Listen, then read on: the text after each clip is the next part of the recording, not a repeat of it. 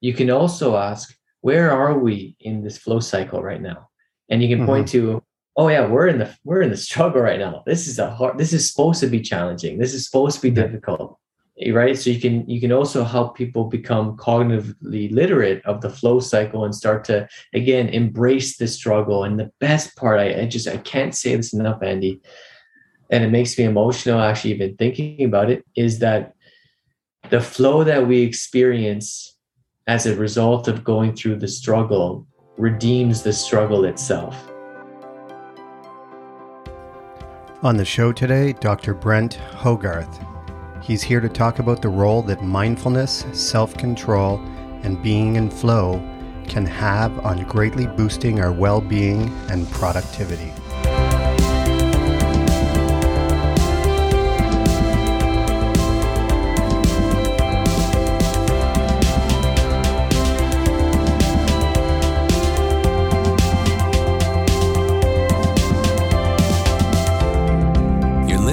Run Your Life podcast with host Andy Vasily.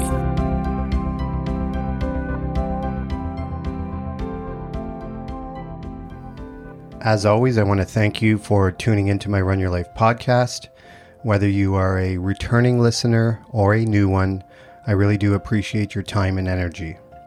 As the main theme of my podcast is to unpack and understand more deeply how high performers strive for both personal and professional excellence in their life, there is no better guest than my guest today, as he truly embodies what it means to live with authenticity and purpose in his life. In order for us to be our best and to utilize our talents and gifts in a way that allow us to serve the world, we must have clarity and vision.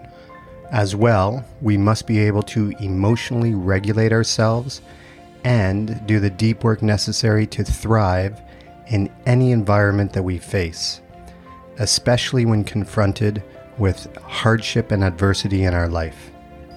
My guest today, Dr. Brent Hogarth, is a sport and clinical psychologist whose journey towards excellence began in 2010 when he traveled to India to live and learn in a Buddhist monastery.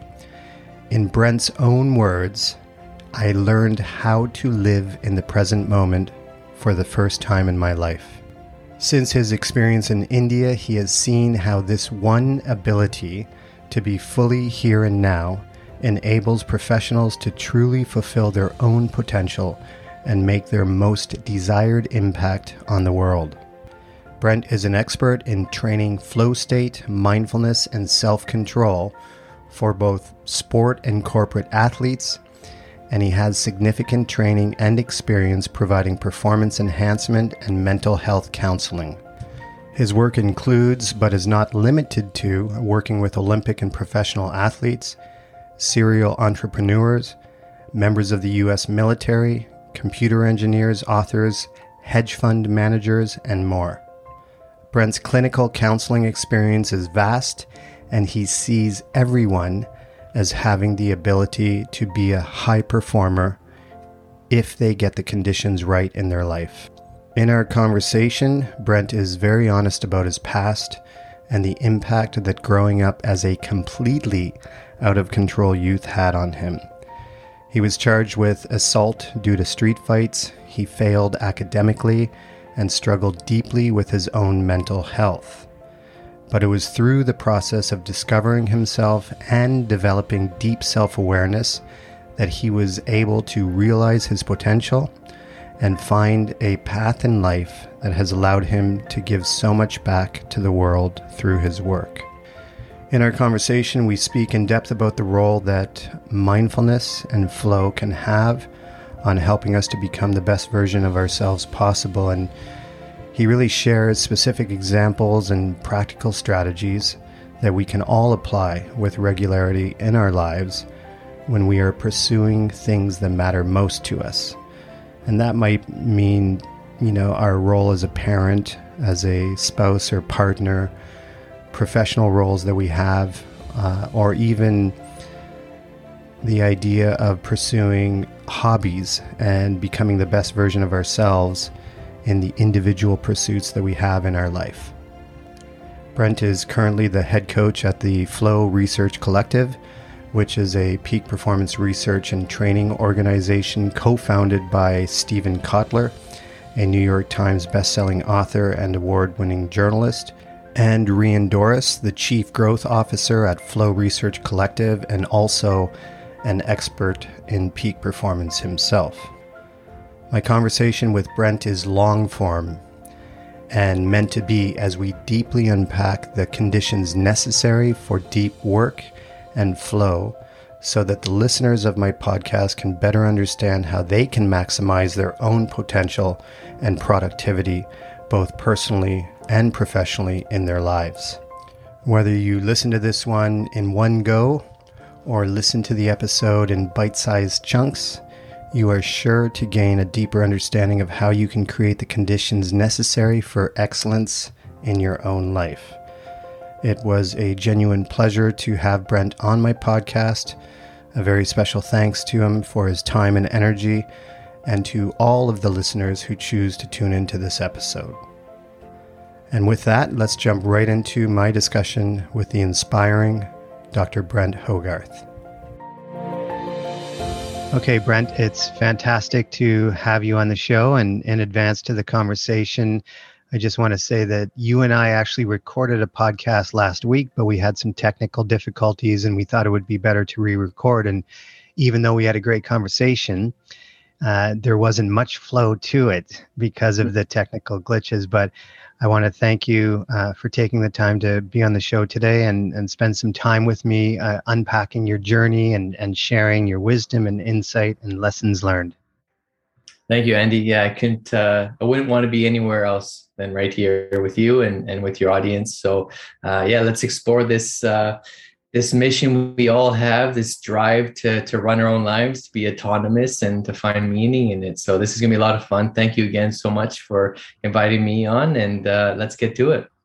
Yeah, and just a little bit of background is you're my coach, actually, and as part of my training and seeking my executive coaching certification, I found Steven Kotler's work at the Flow Research Collective, and I'm in the midst of taking his course. So you and I have had a number of one-to-one coaching sessions together, and I've gotten to know you and your work and develop a friendship with you, and I have a lot of gratitude for that. So in advance to our conversation, I thought it would be good to start with a grounding activity, and I've never done this on my podcast, but I know that you do this a lot, and it's a great way to kind of ground ourselves, you and I, for the conversation, but also for the listeners. Now, some may be driving and they might not be able to, close their eyes or whatever. Some may be running, but if you can just do a general grounding activity for anybody, regardless if they're driving, running, or just sitting and listening, that would be great. So go ahead. Yeah, let's do that. So I'm just going to guide a short contemplative exercise. We won't even call it a meditation. And it's a simple structure that I learned when I was living in some Buddhist monasteries, Tibetan Buddhist monasteries. And it's very, very simple. We're going to contemplate the preciousness of this moment of life. And then we're going to just set an intention that the benefits of our time here together carry forward to benefiting others. And so in the Tibetan Buddhist lineage, they talk about finding enlightenment being like a bird which needs two wings to fly. The wing of self-enlightenment and then the wing of compassion. So we're going to do that through the short meditation. And if folks are kind of new to meditation or whatnot, this can be a great structure that you bring into your own meditation. So wherever you are, let's just take a moment. You can close your eyes if you'd like. If not, just bring your attention awareness to your breath here. And in your own way, I invite you to just contemplate the preciousness of this moment, the preciousness of life itself.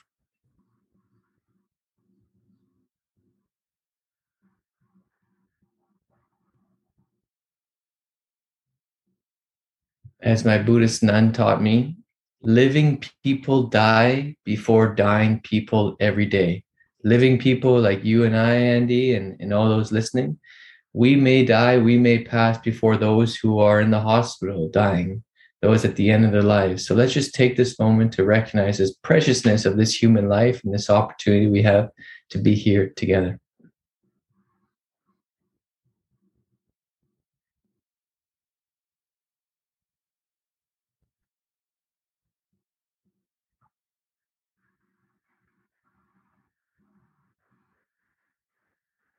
Now, perhaps with that sense of gratitude and urgency to use today in this moment to the fullest, I invite us all to just set an intention that the benefits of this time together today itself, carries forward and benefits those that we love, maybe the mission that we are passionate about.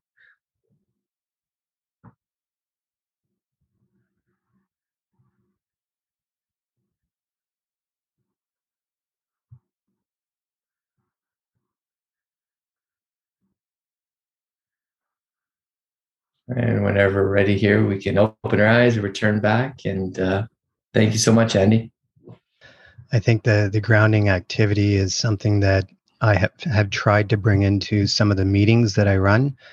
And I know it's a part of what's called adaptive schools, which is, really starting with a grounding activity helps to center everybody, because they hustle from one place to the next. And very rarely do they have any kind of transition time or adjustment time. So there's a lot of value in that. So thanks for starting us off with that. Yeah, just to let me jump on that. Sure.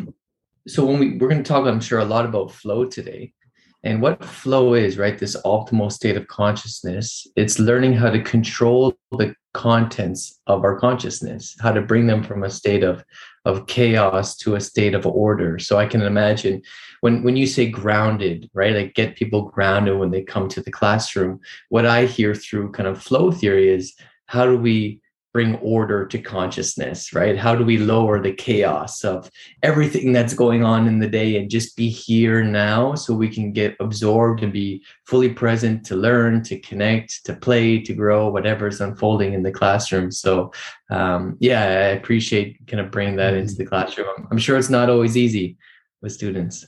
Yeah, no, it's not. But I think there's value in it when it's done with consistency. And it's a part of the routines and structures. So it's not a one-off thing. I'm going to try mindfulness with my students. It's embodied in everything the teacher does, the educator does, or the coach does. So it becomes common practice, and I've seen some teachers do it with regularity, and I've seen some teachers just do it as a one-off thing. And the one-off thing has very little impact because they need practice at developing the skill of sitting and just grounding themselves. So for the listeners, in the intro, they've heard a bit about you, but I'd like them to hear it from you directly. So who are you? Where are you from? And what are you most passionate about doing? Right on, Andy. It's always interesting becoming very self-aware and sharing your own who you are, where you live. I try to live outside of my head so much and self-conscious. So it's a fun exercise. So I'm from Vancouver, Canada. My name is Brent Hogarth. I'm trained as a sport and clinical psychologist. That means I did my master's in sports psychology. I did my doctorate in clinical psych. And I really focused during my graduate years on understanding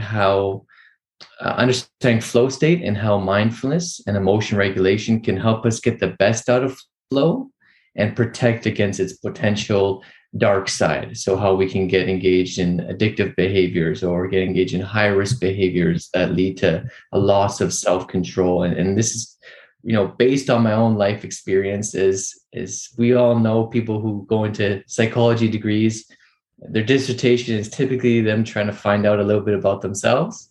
And so that's, part of my story. I grew up here in Vancouver, Canada, and 2 older brothers, entrepreneurial parents. That means I had a rough, tough house and a lot of freedom.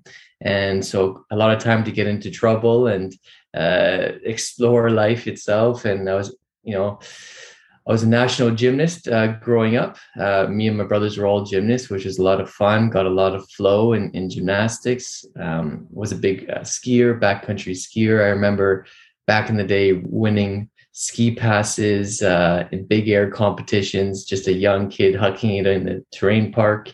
And then, around, I don't know, I'd say probably around 16 or whatnot, I got really into the hip hop culture. I was a pretty passionate graffiti artist, loved just being in the elements of hip hop. So whether it's graffiti, breakdancing, rapping, just involved in all 4 elements of hip hop, gave me a sense of culture to integrate with. And at that point, came with a lot of being part of a tribe and a community, and which I think was part of me coming back to Run Your Life, individuating from society itself, and learning to become more an autonomous, creative person, which led to a lot of growth for me, and also some challenges. I was kind of in and out of court for not just graffiti, but other things in my life, and eventually sent away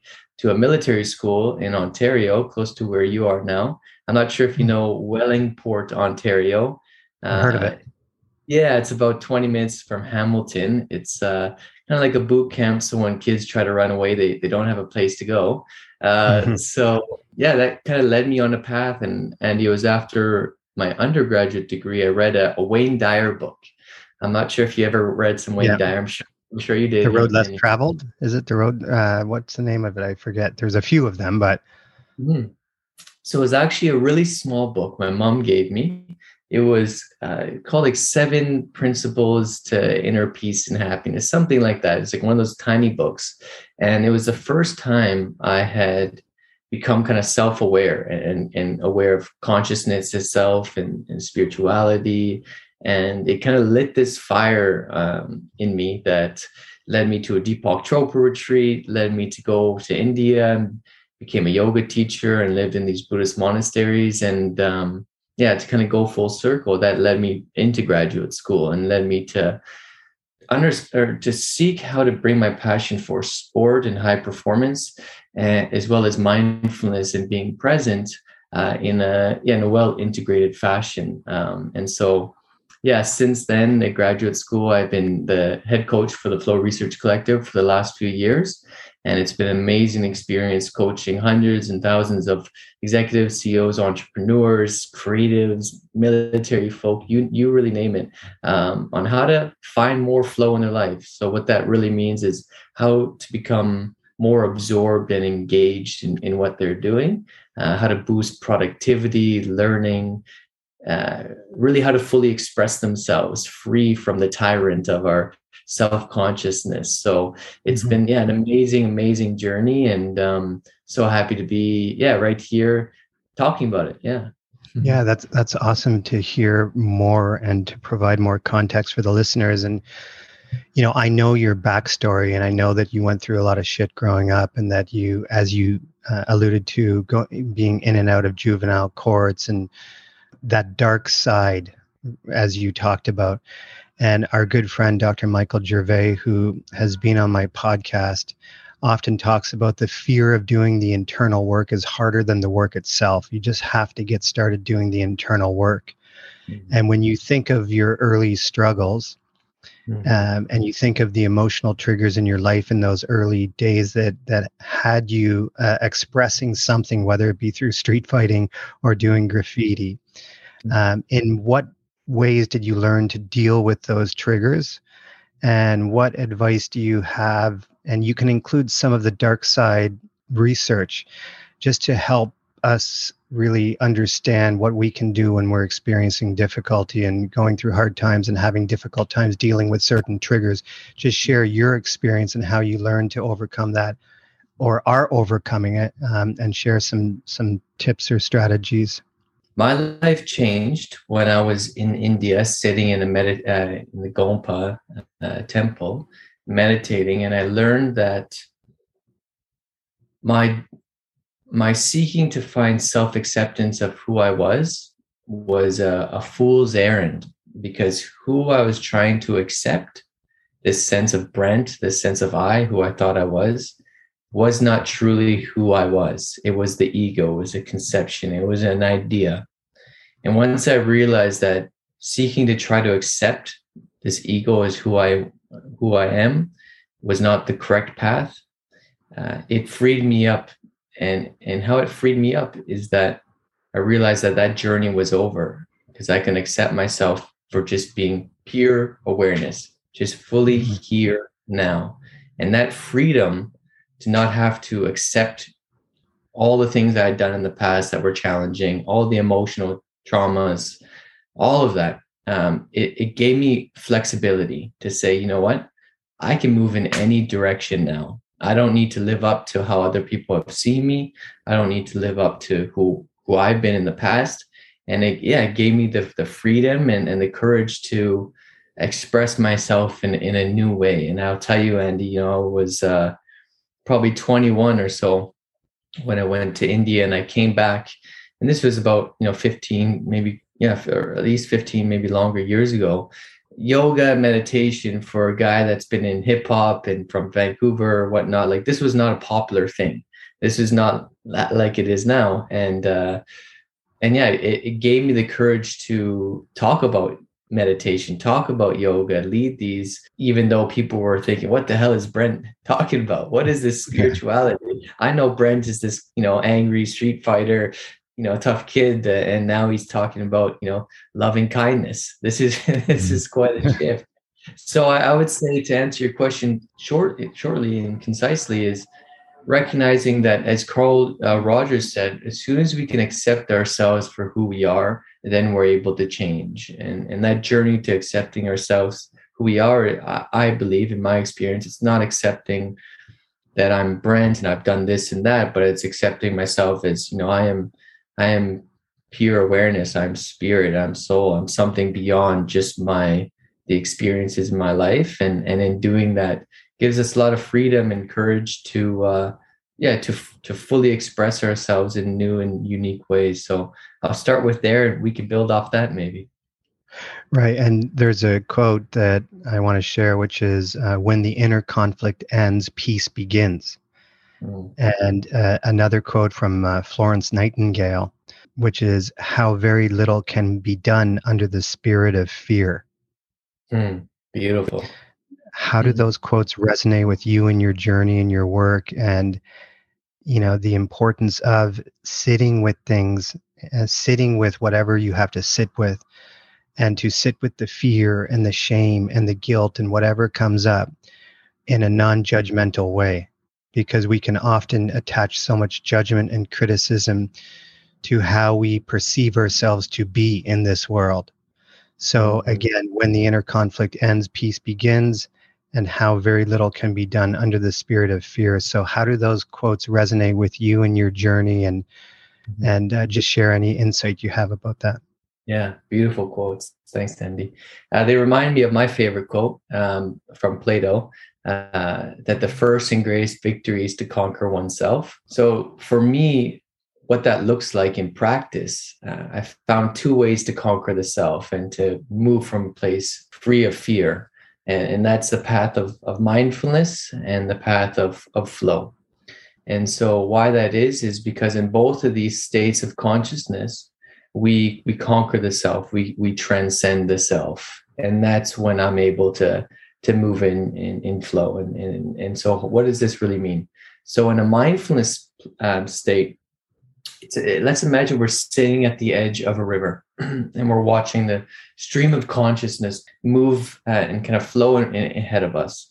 In consciousness, we conquer the self by not falling into consciousness, not falling into that river and getting swept away by our fear or swept away by our shame or whatever that inner turmoil, as you pointed out, may be. And we're able to sit on the edge of the river and watch it with loving kindness, with openness, with acceptance. And in doing so, we can create, even just a little bit of space between our sense as that spirit or soul or consciousness and what's unfolding in our internal world, our thoughts and images and memories or what have you. And so in flow or in mindfulness, we sit on the edge of the river, whereas in flow, this is the great gift. And the challenge with flow is it's almost as if we conquer the self because we get so absorbed in that river. We jump head into that river, and we allow ourselves to get lost in the moment itself. And this is a peak state, a peak experience where we're able to perform at our best because we say yes to the fight. We say, you know what? I'm angry, I'm shamed, and I'm going to transform this. I'm not going to watch and witness it. I'm going to let that emotion transform me, to take some action and to just face it head on. And so that's for me, what those quotes bring up is, again, this path to conquering the self is, in my experience, kind of two ways to do it: finding flow and being absorbed in one's experience, or kind of learning how to be more mindful and observe one's internal experience without getting lost in it. And what my dissertation really looked at is how, like, an optimal theory of high performance is a balance between the two. So using mindfulness to observe, what's occurring, to regulate our emotions, to be present, and then to wisely choose, okay, what's the right activity for me to get lost and absorbed into, and just, send it, right? Just get fully locked in. And then consciously have moments in our life where we're mindfully reflecting, okay, was that appropriate? Do I want to keep going in this path? And so this balance between mindfulness and flow is what those quotes kind of bring up for me. Yeah, and I want to move more into flow soon, but I want to start with your life philosophy that's on your website. And you'll share where people can find you later, but your life philosophy, if it's okay to read it, is this: my philosophy to life is simple. Well-being is not only about alleviating suffering. In order to truly flourish, we must also develop our unique strengths, character, and virtues, as well as consistently experience transcendent peak experiences such as flow. And then you have a driving question that guides who you are in the work that you do. And the driving question is, how do we fulfill our full human potential? So I think this is a good time to maybe say more about that question and why that question means so much to you, but then segue into the importance of doing deep work in our life. And I think this is where, I don't want to go off on a long rant here, but this is what's made it such a difference in my life, is like when I had gone through the things that I had gone through and my struggles, and which seemed like endless struggles earlier in my life, that I could never escape these struggles. Doing the internal work and then trying to find my purpose and meaning in my life led me to doing deep work with curiosity and to venture down certain paths. But it was absolutely doing the deep work and losing myself in the deep work and not having the answers, but it just leads to more curiosity. And that's been my journey with deep work. And then taking the Zero to Dangerous coaching program has allowed me to better understand how I create the conditions for deep work in my own life. Instead of mindlessly juggling everything, I have control. I have an internal locus of control, and I can design the conditions for deep flow. So it's meant so much to me in my work, but I just wanted to share my experience to frame up you sharing your experience and why that question, how do we fulfill our full human potential, is so important to you. And then just lead us into what is flow and anything you want to share more about to continue the discussion. Yeah, absolutely, Andy.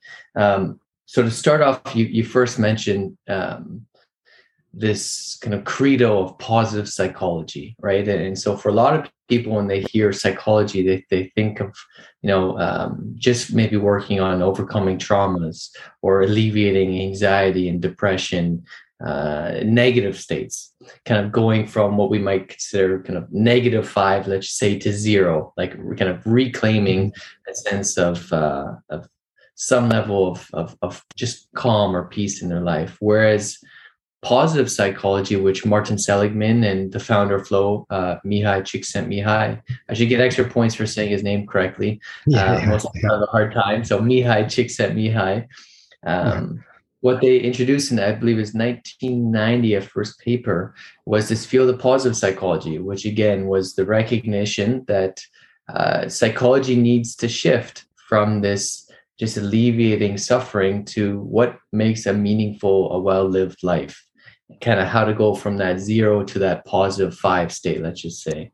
And that was a massive shift in the field of psychology, the field that was very much so influenced during wartime and helping soldiers and others, heal and cope with their suffering coming back from war. And that kind of over-indexed again towards this clinical field in psychology, whereas positive psychology again is the intention that to truly flourish, we're not here to alleviate suffering. We're not here to eliminate sadness or anxiety and fears, but rather how to allow those to be part of the human experience and to allow them to drive us to find deeper states of meaning, of deep relationships, of connection, of flow itself. And so I truly love the field of positive psychology. It's a breath of fresh air to work on with people who are focused on not necessarily getting rid of traumas or anxieties and fears, but more so changing their relationship to them. And what I mean by changing their relationship to them, I mean finding again that meaning, that growth that comes with the challenges that they've experienced. And so to come back to that question, that guiding question on my website there, how do we reach the deeper, our deeper nature and fully express ourselves? This I'm going to introduce two concepts here that will help explain this. We know that what's gotten us here won't get us to where we want to go. We all develop these rules in our life of how to play the game that have worked in our past, whether they've worked because they helped us stay safe, they helped us connect, they helped us survive, they helped us grow, whatever it might be. We develop these rules. And unfortunately, what happens with these rules is our life can almost become governed by these rules. And again, while those worked to get us to perhaps where we are, what tends to happen for folks is that those rules become overly rigid and their life becomes an act of playing out these rules, even though it might not be moving them towards living a meaningful life. And so what my work with a lot of folks is, and with myself, is constantly, how do we shift from a rule-governed life to a life that's driven by my values or by our values? And that ties nicely into positive psychology, where we're not following rules to try to control or avoid emotions or pain or trauma or whatever it might be, but rather how do we include and transcend that as we move towards something that we find so meaningful that we're willing to burden the suffering that comes with that path. Brent, can I just take a time out and ask you something? I just want to double click on that idea of being governed by rules. So when you say being governed by rules, can you give us an example of what that actually looks like, a practical example for the listeners? So, exactly. As you say that, my interpretation is rules that we place on ourselves based on past experiences and how we've come to see the world and our place within it, as well as rules imposed on us by society and culture. So I see it as a combination. So if I develop a rule such as I will never measure up to those around me, that is a rule that I govern myself by. Is that what you mean? Can you just shed more light on that? Yeah, thanks for kind of double clicking on this. So we all unfortunately develop a rule, like a general rule we'll start with, that we want to avoid suffering. Okay. And what happens now when you're in that situation that maybe brings up shame? I forget the exact example you gave, shame, or if your listeners are an example that brings up fear or brings up sadness or whatnot, we have this rule that says, I need to get out of here. This is not a safe place. Mm-hmm. This is not where I want to be. And so what happens is when we're following this rule to essentially avoid discomfort, it gets us more into our head and out of our life. What I mean by that, it gets us more into trying to change our emotional state, trying to control it, as opposed to saying, I can hold this, I can be with this discomfort, and I can still drive my car, I can still run my life and move towards what's most important. So the most common rule that we all have is what's called experiential avoidance. We want to avoid discomfort. And what that does is when discomfort shows up, it's as if we have this light switch in our head, All right. And let's call it the struggle switch. So when discomfort shows up, when we're in a place where we feel shame, Andy, you talked about personally, and I think you're okay with me sharing this, that when you're back in Windsor, you have a lot of traumas and challenges based on your lived experience there. And so, but you've done a lot of work now. So as opposed to maybe turning on that struggle switch and wanting to control or get rid of that feeling of shame or sadness or whatever is associated with your experience there, you can turn off that struggle switch. It can be there and you can stay present in what's unfolding. And in the act of staying present, it gets us to, again, find meaning in the discomfort and to transcend it itself. As opposed to perhaps when you used to have a harder time going back home in Windsor, when you would turn on that struggle switch. Now it's not just let's say sadness. When we struggle with that sadness, now it's anxiety. Oh, is this sadness going to stay? Right. And then maybe we struggle with the anxiety. My life is so good and I'm having a hard time just being home. Maybe there's shame and guilt, whatever it might be. And so that's the kind of the primal rule we have to avoid suffering. And that gets us more and more stuck in our head and out of being able to truly run our life. So, and that would lead, sorry, I just want to add to that. And does that also reveal itself and manifest itself through addictions? Absolutely. Great point. So where this is coming from, this theory and this work is called acceptance commitment therapy. The founder of ACT for short is a gentleman named Stephen Hayes. Amazing theoretical and clinical approach to supporting people to really get out of their head and into their life. And a lot of the research with ACT is around helping people overcome, again, anything they want to avoid. And addiction is very much so a path to how do I alleviate the suffering that I'm experiencing right now. And the most vicious part around experiential avoidance and addiction is that it works, right? Someone, taking a drug or drinking will alleviate that suffering or alleviate that anxiety, or, someone not going out to take a risk to be seen for a new job or a new opportunity, or reaching out to someone they have challenges with, it will work. It will alleviate the anxiety and the challenge in the moment. But what it does is it negatively reinforces more and more avoidant behavior.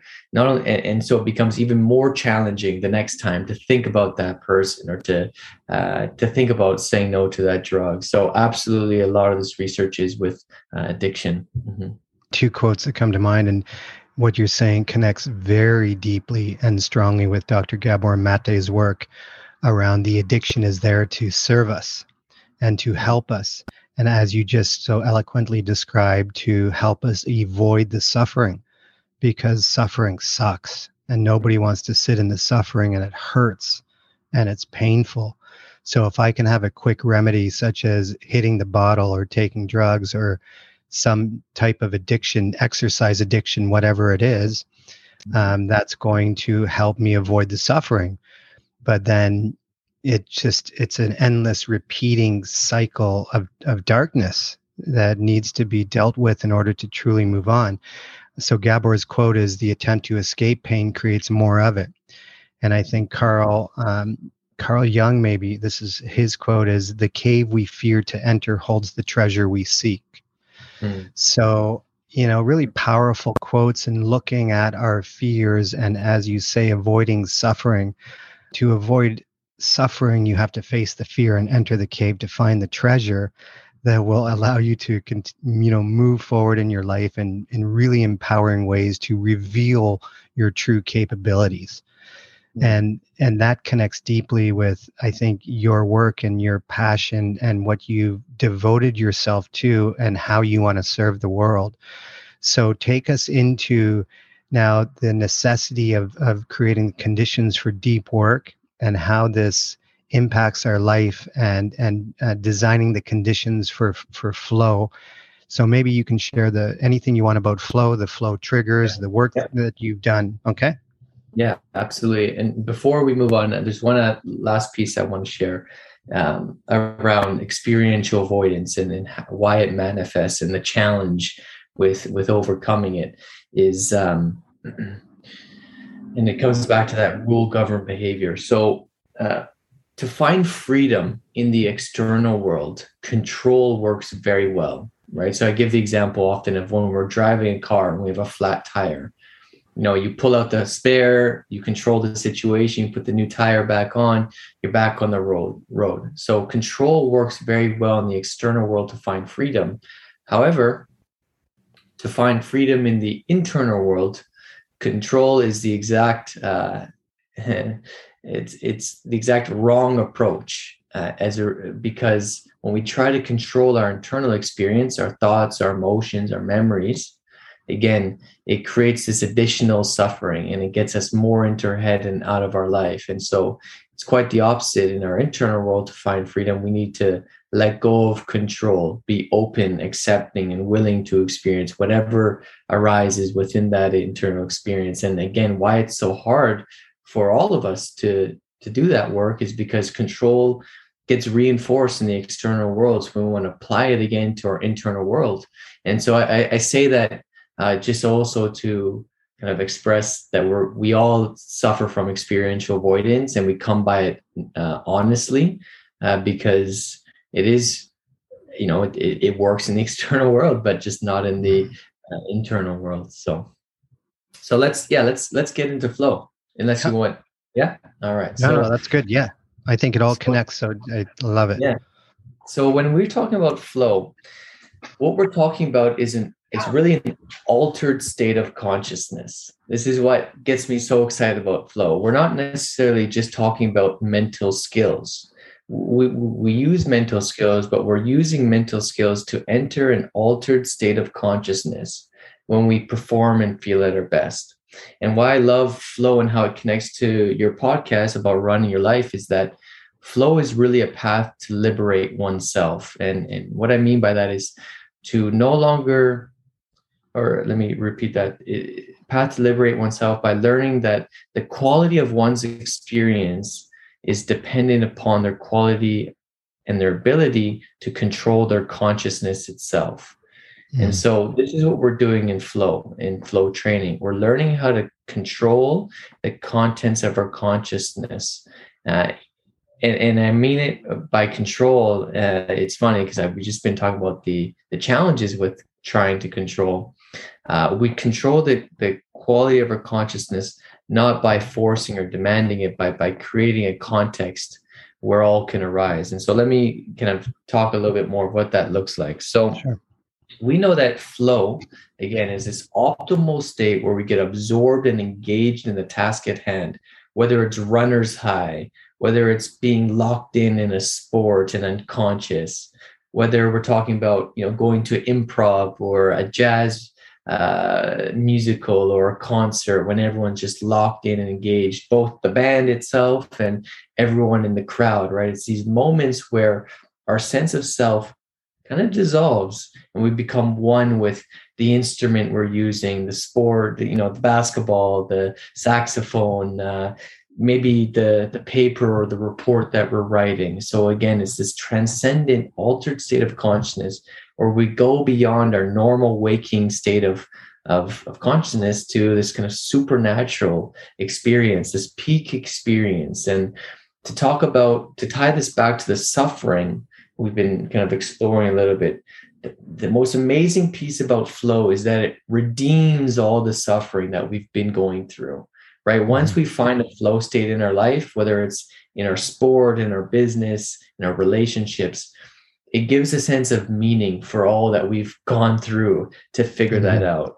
And that's what's, so rewarding about flow. So let me go a little bit into the mechanics of it. And anything you want to say just on that point, Andy? Or?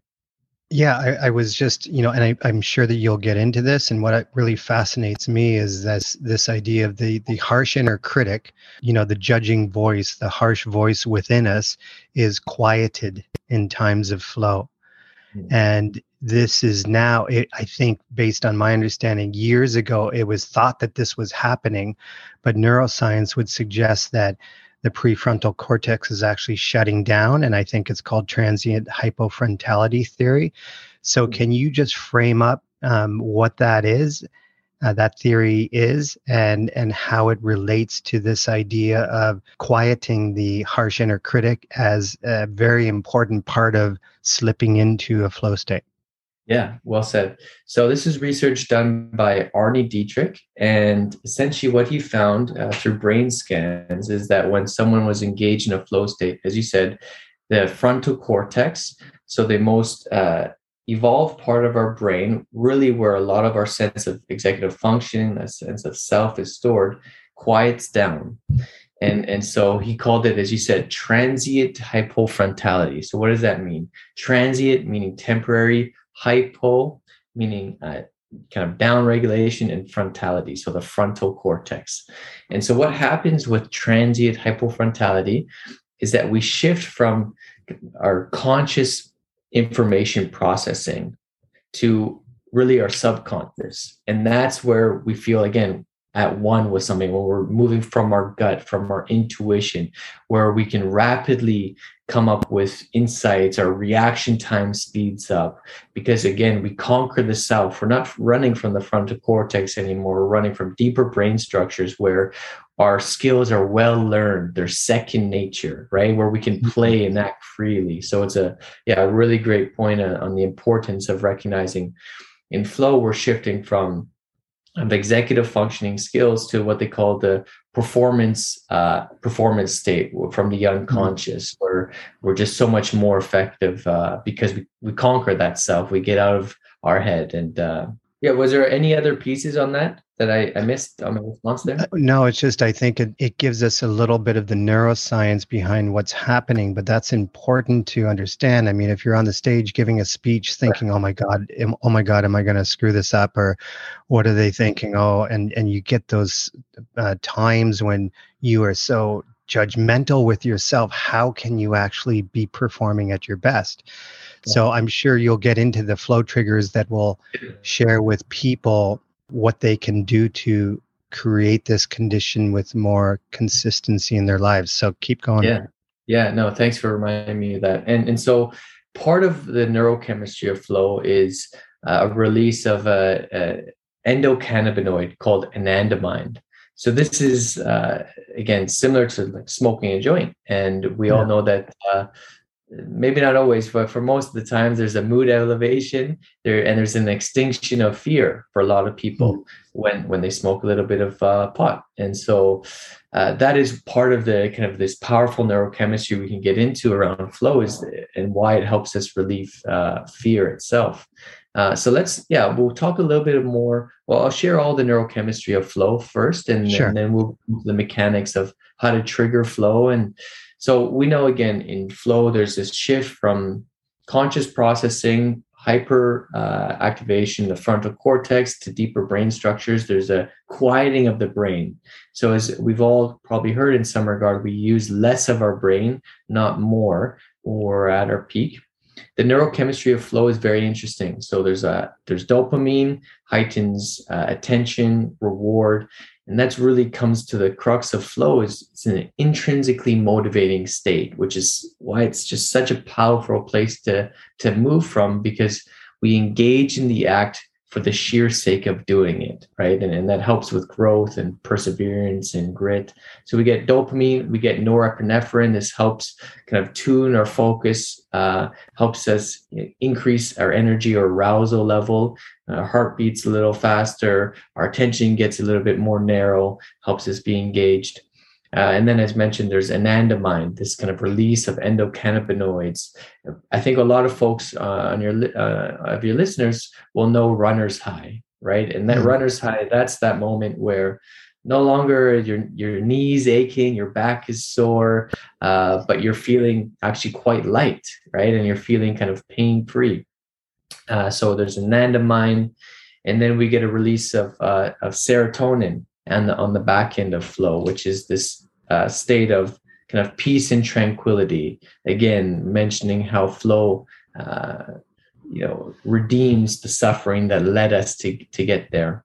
And the other neurochemical I forgot to mention is essentially adrenaline or epinephrine, and so that also helps increase arousal, attention.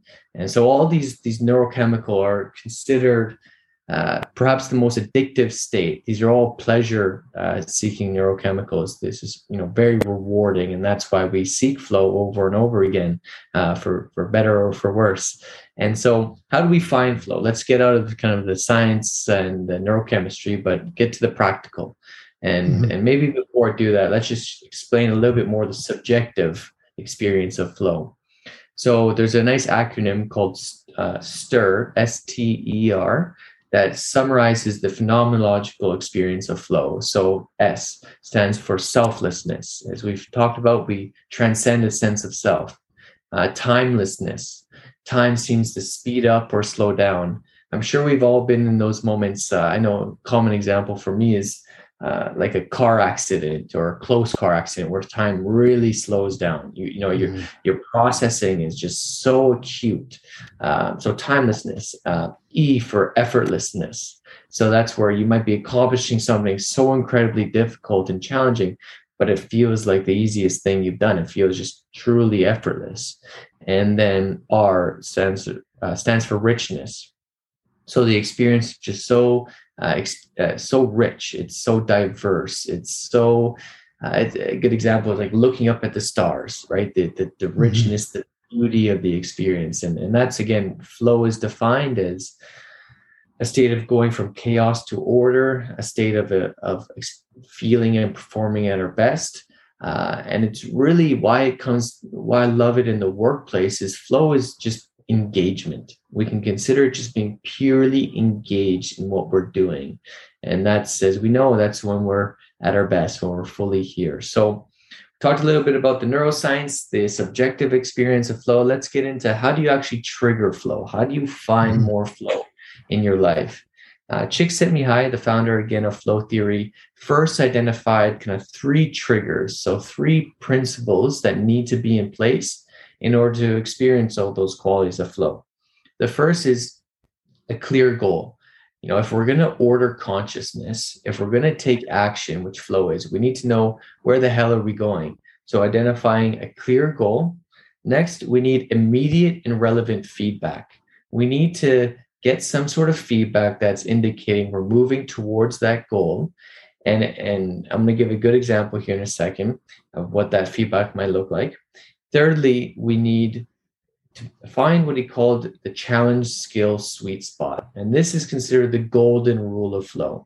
So we need our skill level and our skills to be engaged in a challenge that is slightly beyond our normal level, right? In order for us to be absorbed and engaged in what we're doing, we need to be using all of ourselves, and we need to be, challenged so much that it's wrapping our attention in the task at hand. And if we're not in that sweet spot of that challenge skill optimal balance, right? If our skills are really high and the challenge is low, we're bored, we're disengaged. Or if the challenge is really high and our skills are low, we're anxious, right? We're fearful. And so this is, flow is actually quite simple. It's consistently trying to determine and engage in activities that are using as much of our skills as possible and stretching and by stretching ourselves through meaningful challenges. And so can I just time out there, because for the listeners, for the educators listening to this, and possibly the coaches as well, I think it's really important as an educator to get these conditions right in the classroom, because oftentimes teachers will deliver learning in a one size fits all type of style. So take math, for example, okay, that the kids have to learn. Of course, they have to learn certain math skills and be able to figure out math problems. But when you take a class of 30 students, they're going to have greatly differentiated needs.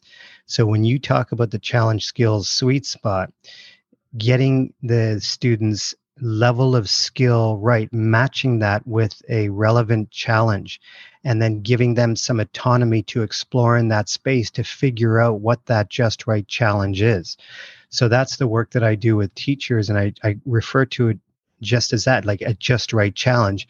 And I don't get teachers, I work alongside teachers to help them develop strategies to be able to do this. So when I'm teaching myself, I use a 1 to 10 scale. So if I pose challenges to my students, I will check in with them and say, on a scale of 1 to 10, how difficult is this for you? 10 would be impossible. 1 would be easy peasy lemon squeezy, right? So getting them to be able to clearly identify the number that best represents the challenge. And I've done it so much over the years that the students know that they will try their best to be in that, 7 to 8 zone or 6 to 8 zone. That's a slight push for them, a stretch. So I think it's so important for teachers to understand everything you're saying and how applicable it is to every decision they make in the classroom, whether it's literacy, math, arts, PE, music, whatever it is. So I just wanted to drop that in there for the listeners who are educators. I appreciate you sharing that, and I'm curious to learn more. And also, my how old would I have been in grade 10? My grade 10 self really wished you were my educator or consultant for my math teacher, because I failed grade 10 math because I was way out of my challenge skill balance.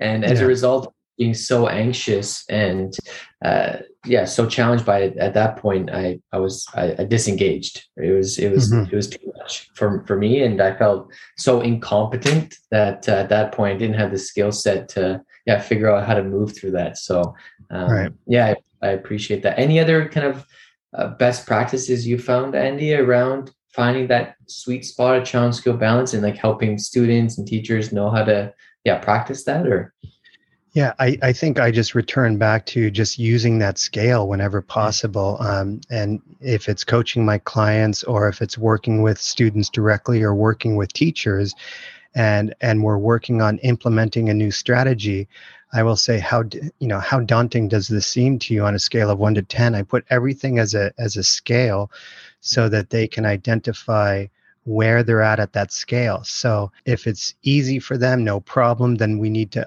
level up the game and give them some deeper skills to work on. So I think that's been my experience. And I can say with full certainty with students, it absolutely works. But it requires the teacher pulling themselves out of traditional ways of teaching to allow time, as Professor Guy Claxton, who wrote a book called The Future of Teaching and the Myths That Hold It Back.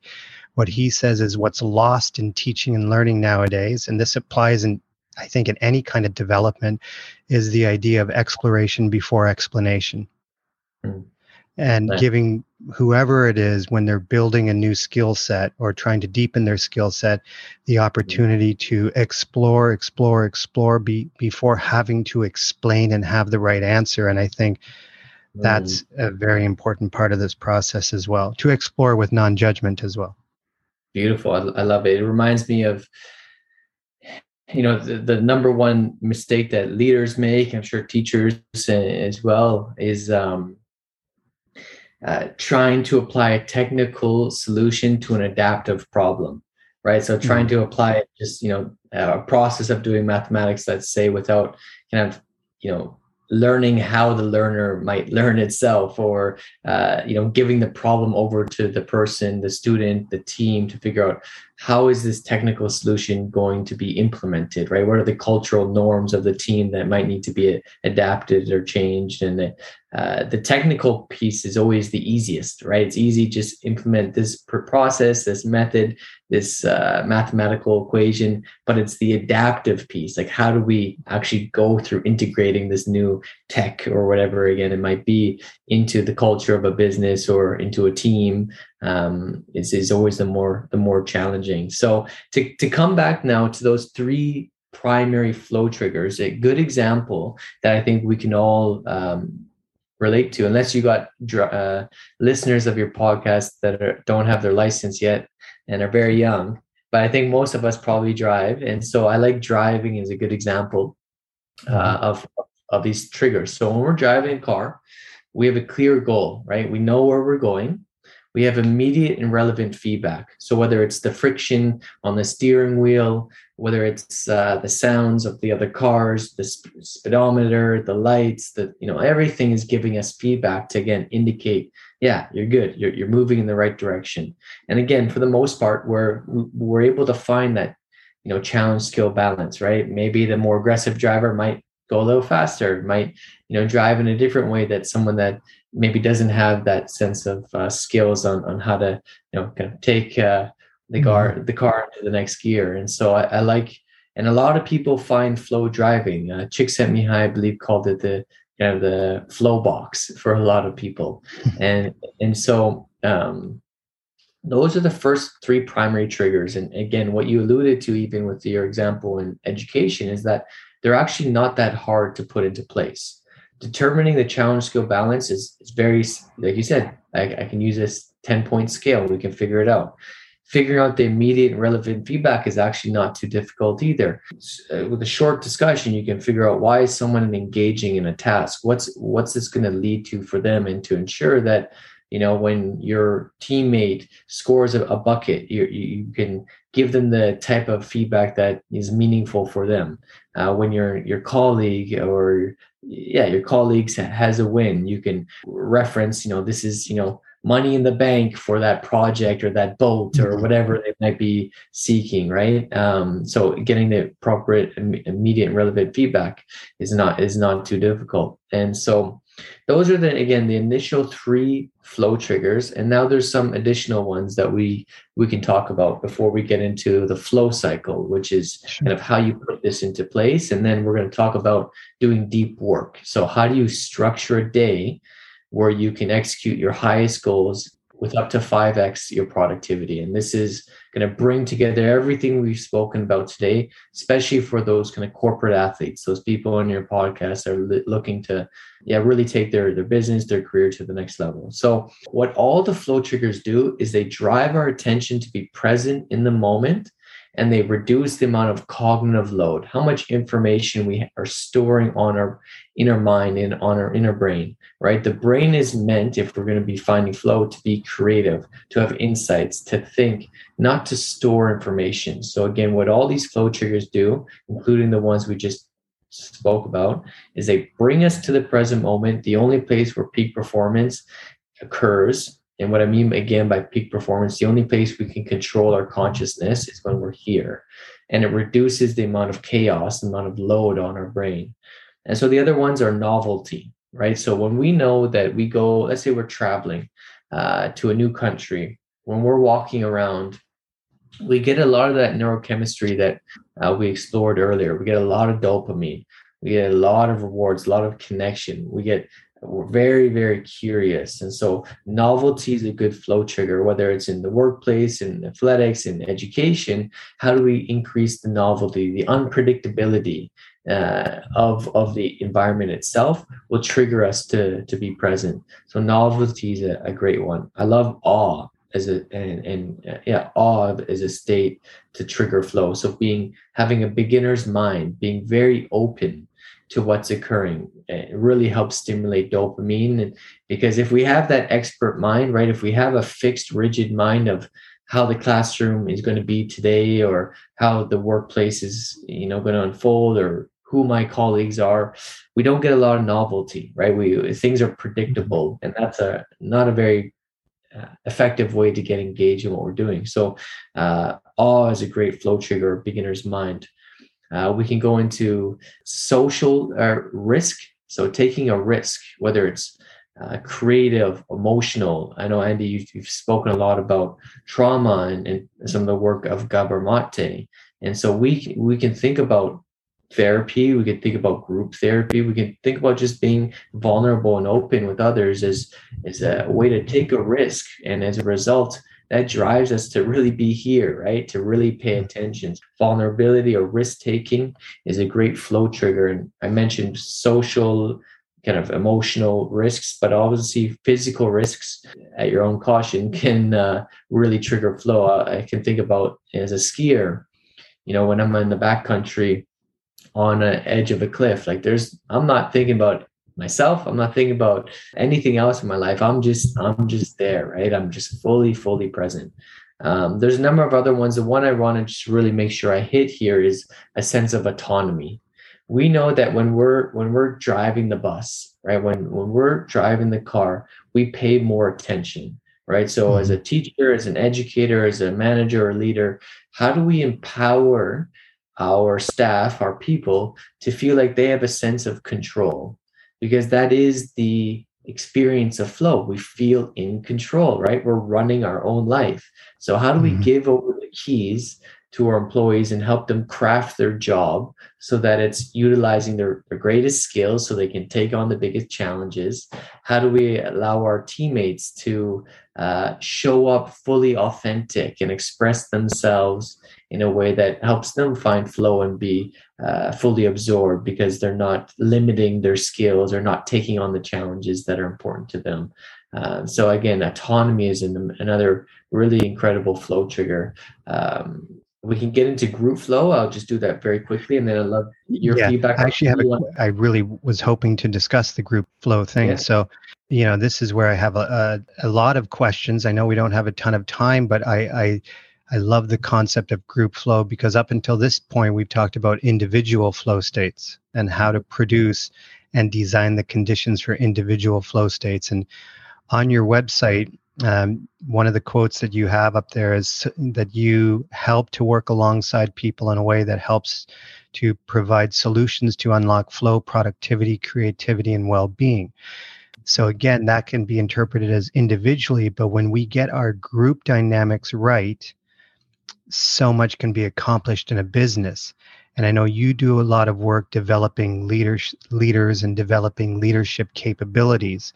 Another quote on your website is, I help professionals open the door to peak experiences such as flow state, mindfulness, gratitude, creativity, and love. So when you think of the work you do helping teams design the conditions for group flow, if I'm a leader taking your program or taking your course or workshop, what can I expect from you? How are you going to deliver your workshops in a way that are relevant to me and relevant to me bringing what I learned back to my team to help create the conditions for group flow? So I'd love for you to go there and share what people could expect taking your workshop and what they would develop. Yeah, absolutely. And this is going to fit in nice to, I know we've been talking about deep work. So this is going to get us to deep work and how to do that within a team. So I actually just had a great experience. I flew down last week to San Francisco to lead an offsite with a tech startup in San Francisco around team flow. And it was an amazing experience. What we know about team flow, first of all, is that it's more rewarding than individual flow. We get a more powerful neuro cocktail. And so we actually, we seek team and group flow more than we do individual. And so there's great value we place on it. So think about some of the individual flow triggers I've shared so far. And now let's apply them to a group. So what we're talking about now is, as opposed to us as an individual getting absorbed and engaged in what we're doing, what's happening in team and group flow is that we're getting our sense of self is merging with our teammates, right? It's a sense of unity with our team and with our group. And it's this peak experience that, we're going to talk about work or sport or whatnot, but I feel that group and team flow and social flow is really what we need in our society and culture to heal the divide, right? So we can think about this macro and micro. So to find group flow or team flow, or they call it social flow, we need a shared goal, right? We need to all be on board and moving in the same direction. We need to have equal participation, right? We need to all be engaged in this task, or else again, our egos are not going to merge. We need to have skin in the game, right? We need to all equally have that risk, right? That consequence if this doesn't work, we're all going to face the consequences, or we'll face the benefits together. So we need to, again, have equal participation and risk. We need to work together in a way that builds off of each other and doesn't destroy any of our colleagues. So a great principle to group flow, a great trigger, comes from improv, actually, and it's called the yes and principle. So this is a very simple technique that managers and leaders can bring into their meetings is, when Andy says something, an idea, even if I don't think it maybe is the best idea or the most effective one, my response to Andy is yes, this and this, I like, this approach. And also, how will it, impact this piece of our business that's important, right? So to make sure that conversations are building off of each other, and we're not saying no to people and kind of, again, creating a sense of divide, right? This sense of our ego is not merging together. So just allowing free flowing thoughts. So yes, and this, yes, and that, and just allow these ideation sessions to occur where real creativity can emerge.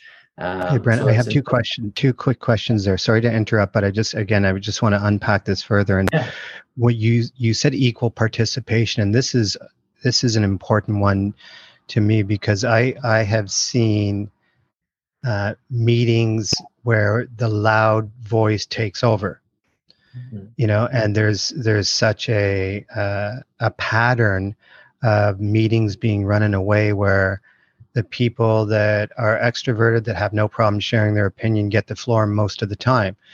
So there are no protocols that are used to ensure equal participation.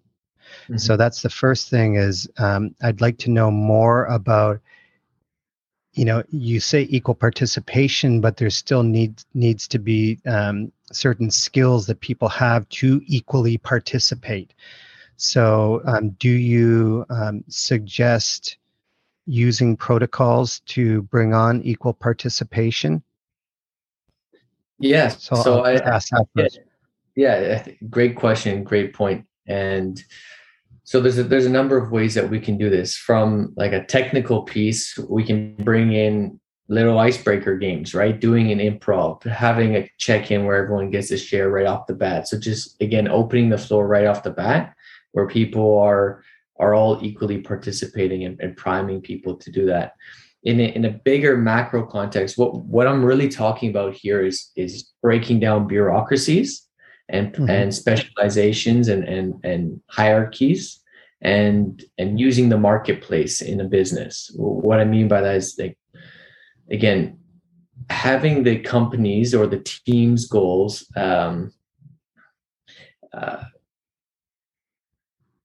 not be unequally sought after depending on where you are in the hierarchy of a business, but rather how we can recognize that each person in every role within the organization, from the janitor to the CEO, has an opportunity to make a massive impact in the business. And so that, I believe, kind of, again, breaking down bureaucracies, hierarchies, and creating self-managing teams where people aren't accountable to just their boss or their manager, but to each other, is another great way to enforce and cultivate, I should say, equal participation, where, again, I'm going to be rewarded, even though I'm the lowest on the totem pole, if the company excels, right? If we, and now maybe have a consequence if it doesn't. And so feeling that need to be participating can really foster that.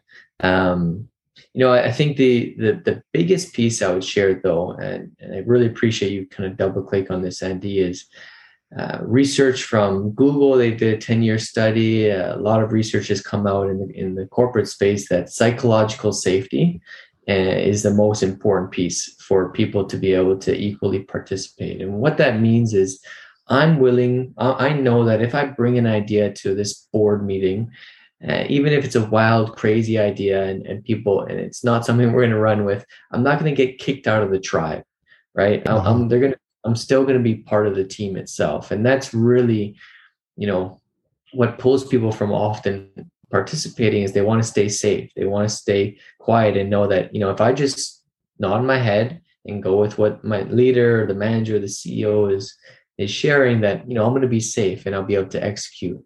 The unfortunate reality around that, and why bureaucracies are becoming more and more ineffective, is that as the world is rapidly changing, teams and organizations need to be able to change as quickly as change itself.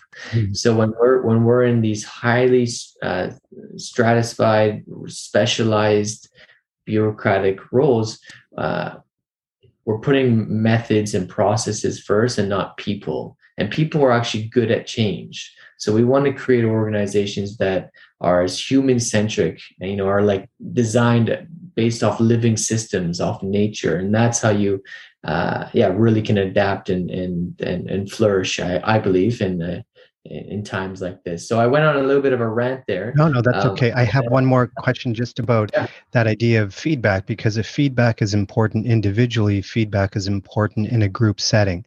So if we're having a meeting and we have certain targets or aims, or we're trying to get something done, and it might be just brainstorming new ideas, it might be a dialogue, not a decision. A decision isn't the end product, but it might just be a dialogue. But in having the clear group goal, we know that at the end of this session, we're going to brainstorm new ideas to take the company forward.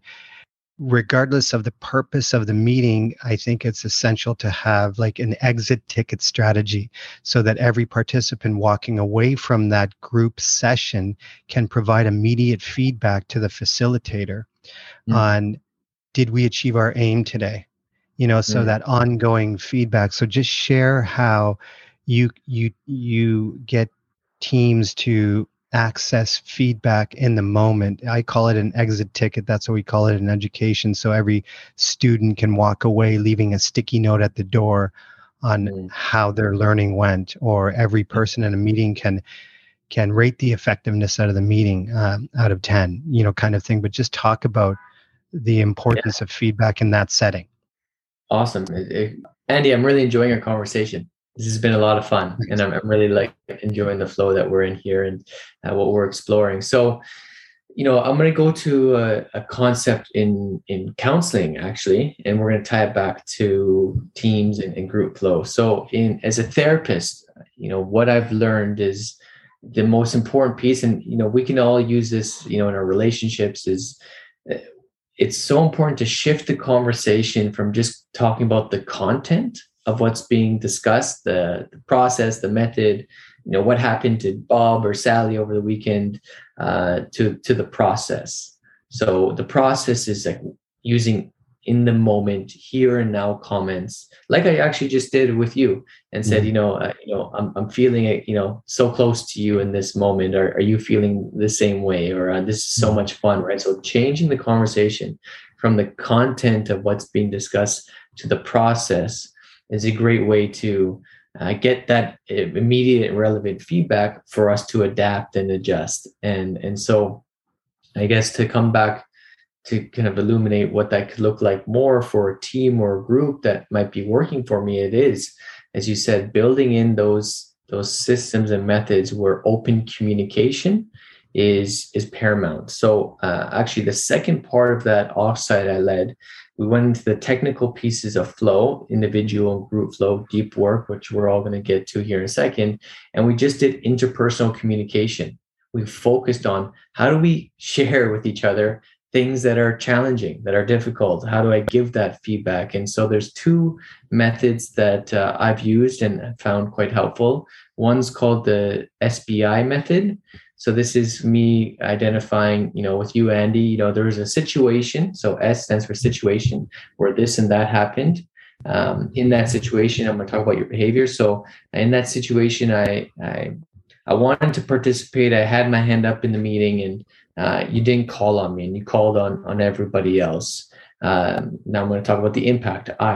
The impact of that is I felt disengaged from the meeting, and I didn't really want to participate so much. So that SBI model, situation, behavior, impact, is what we are really training this team to learn how to more effectively communicate. And I got to say, it's so fascinating sitting with a team and talking and practicing communication, because we think we communicate all day. We think it's something we know how to do.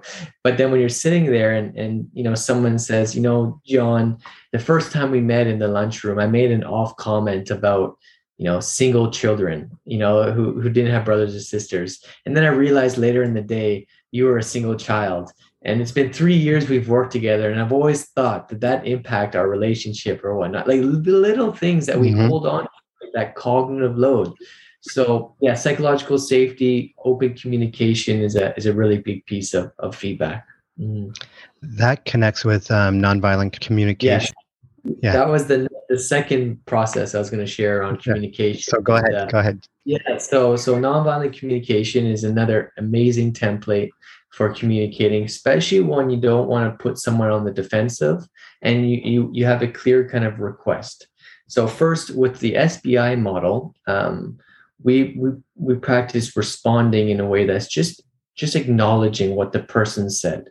So just providing active listening. So Brent, it sounds like when I didn't call on you, it was upsetting and led you to be disengaged. Is that right? And then the person saying, yeah, that's what happened. And just that can heal so much, right? Can feel people feel heard. And so now to get into nonviolent communication, here's four steps, to implement nonviolent communication. So you can write this down. So first is the observation, what you observed. The second is the feeling, how it made you feel.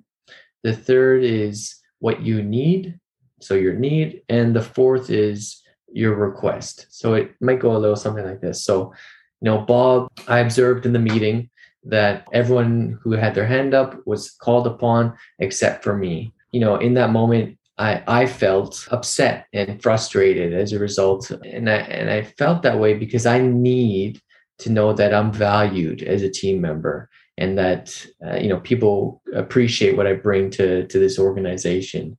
And now the request, I'm wondering if you'd be willing to just be a little bit mindful of, when I have my hand up, or to make sure you're engaging me in our meetings.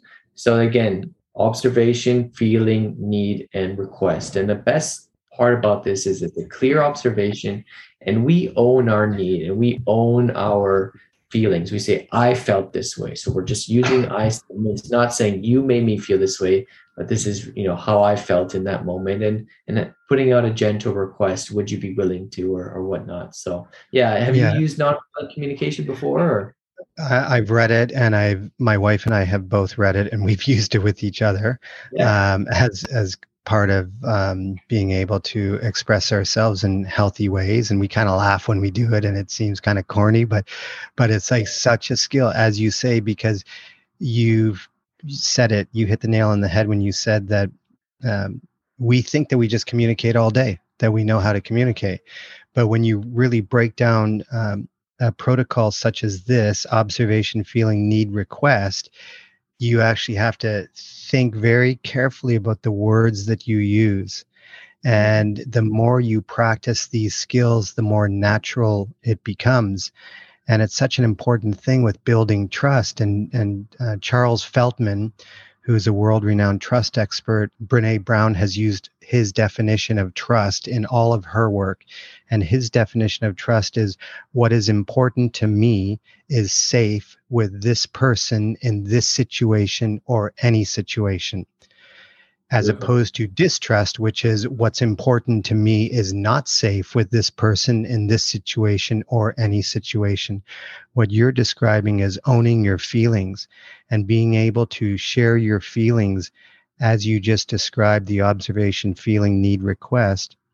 That's a part of building trust and requires vulnerability and taking social risk and making what's important to me.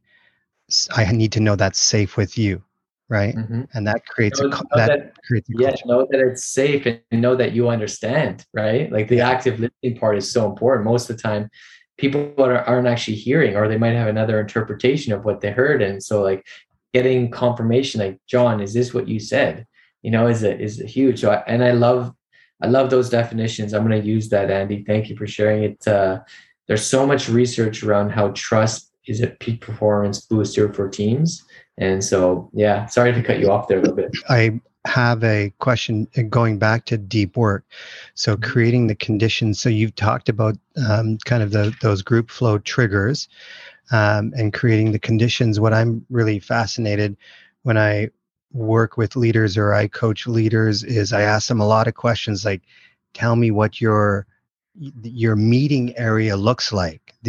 I want to know the environmental design, but I feel that when you get the environmental design right, it would enhance our ability to reach group flow. So if I was to walk into a room or a meeting space, what would that space look like environmentally? Like, what is the optimal space or the best space to create the optimal conditions for flow or deep work? Yeah, it's a great question. So I'm just going to reference back this offsite I led a few days ago. And we started off the offsite, and I like to start off my retreats with everyone standing in a circle and linking arms with each other, and talking about how this, the power and the symbolism of a circle itself, right? How we're all connected. We all have the opportunity to look each other in each other's eyes. How a circle represents not a beginning or an end, but like this infinity aspect. How a circle, again, whether it's mimicking nature and the seasons, the stars that are round and circular, I try to create cultures and organizations that, mimic symbolism of a circle. And the last piece I'll share around a circle is that while there's a containment of the circle, it's the emptiness in the middle of the circle, which allows creativity, ingenuity. It really represents that beginner's mind that is, again, such a key to finding flow. And so it's like it's a symbol. The circle is what I kind of fall onto. And as far as like what would it look like going into a team offsite or training with me, is you'll see a lot of sticky notes where everyone's sharing their ideas. I'll introduce a concept, right? We talked about technical and adaptive challenges earlier. I might introduce the flow triggers. Everyone's going to have a chance to write down their key flow triggers, group, individual, go up onto the board, post it up there, share with their team what those look like, what that means. And then we shift from the technical teaching to the adaptive. So now they're processing it, and then they communicate with the team. What would this look like for me? What would this look like for the group? And this, again, comes nicely to talking about deep work, because deep work as a concept, as a technical solution, is very simple. You have a day where no one can communicate with you and you're working on the highest leverage task, and you have it broken down in a way so that you're in your challenge skill sweet spot throughout the day, and you're monotasking. So you're just focused on one thing. Obviously, a lot of organizations, all of them, require people to be open to communicate and to be reached out to on Slack, on phone, on text, email, whatever it might be. And so people have a lot of challenge implementing doing deep work. And it might not be a full day, which is a challenge I put onto everyone to try to do at least, once a quarter. But maybe it's even just a 60 to 90 minute block every day, where people, again, have the state of consciousness where they can reduce all their cognitive load and just be fully absorbed in one task. And so the adaptive work, the teamwork, is like, how do we protect each other's boundaries?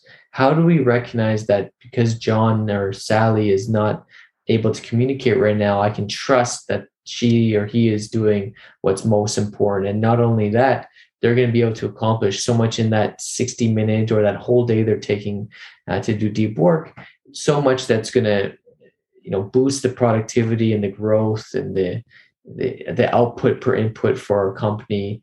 That's going to be remarkable. And so again, deep work is simple. It's breaking down your most highest leverage task, creating a day that's all mapped and planned out, including what you're wearing, what you're eating, the recovery blocks you're going to do throughout your day, and eliminating all notifications, having your phone out of the office, maybe going to an office space. I like WeWorks, working out of WeWork in an office, and just executing in that high hard goal. And I'm curious what your thoughts are on that, Andy. And then we have to go back quickly and just talk about the flow cycle, as we forgot to mention. Yeah, I would love to hear that and talk about that. I guess the thoughts that come to mind is psychological safety. So for me, feeling safe to say this is my time. I can't be interrupted because I'm doubling down on what I need to do right now to produce my best work for the common cause of the organization, whatever it is. So psychological safety to say, please don't interrupt me. This is my Yeah. time. Yeah. Trust in that, Yeah. my higher ups or my colleagues will trust in me that I'm doing the work. I'm not watching, highlights of the Super Bowl or highlights of the Open Championship coming up this weekend. But so there's that element of psychological safety and trust. Mhm. So those need to be in place to create these conditions. So the conditions for deep work don't just happen. It begins Right. with psychological safety and trust. And I think that's everything you've been saying emphasizes that. So that's what's on my mind that I wanted to share. Yeah, and And on that, so about the Super Bowl. So this is when I talk about doing that like whole day in flow, right? So having like 3 or even 4 3-hour work blocks where you're uninterrupted, you're focused, no interruptions, like a whole day to do deep work. Um, I always talk about it. It's as if you have the Super Bowl the night before. It's like because of the level of intentionality you've put into preparing for that day, because you've mapped everything out. Right when you wake up, it's like, okay, it's game time. Like you're yeah, gonna be primed to be present. The intentionality you've put into that day is going to create that sense of order, right? That controlling of our consciousness and finding flow. And so I had to say that just as you mentioned the Super Bowl, because that's my experience. When yeah, I have a deep work day, I'm like, all right, here we go. Tomorrow's a big fucking day. Let's go. yeah. I love it. I love it. And I think the thing also is this idea of decision making fatigue, which you mentioned. So you didn't just throw it out there to know what you're eating, know what you're wearing, know all these things in advance. It really is the neuroscience of reducing cognitive load and decision making fatigue, so that our brains are operating at their highest capacity. Right? Yeah, I'd like you to just share a little bit about that, and then we'll go into the flow cycle. So the idea of decision making fatigue and the impact that can have on our ability to do deep work. Yeah. Thanks, Andy. So why, first of all, deep work, and I'll tie this into your question here, is we live in an age where there's increasing volatility, unpredictability, complexity, and ambiguity in the workforce. And so I'm specifically talking about in the workforce right now. And so what that means is that there's increased chaos. And how that impacts our nervous system is that we're in haywire. We're not in homeostasis. We're not in a place where we can get fully absorbed because things are speeding up, things are unpredictable, it's hard to be clear what's going on outside, and that's pretty tough on the nervous system to feel regulated and safe and secure. And so a lot of what we're talking about here is, again, how to have our nervous system work for us, not against us, how to reset our nervous system during times of chaos so that we can thrive. And the solution, as we've been exploring today, is in many ways flow. Again, flow is defined as a state of moving from chaos to order. So it's a perfect fit in the workforce for those who are, again, in academics and who are experiencing increased chaos. To go back to your question, so again, we talked about cognitive load. Essentially, when we're shifting task or we're shifting environment, each time that pulls us out of obviously being present, and it puts us into a new state of having to become aware and integrate everything that's occurring around us. And that takes a lot of cognitive capacity. It's like, shifting from one environment to the next. We need to reset. We need to see if I'm safe. What's the goal here? What's the feedback here? Am I in my challenge skills sweet spot?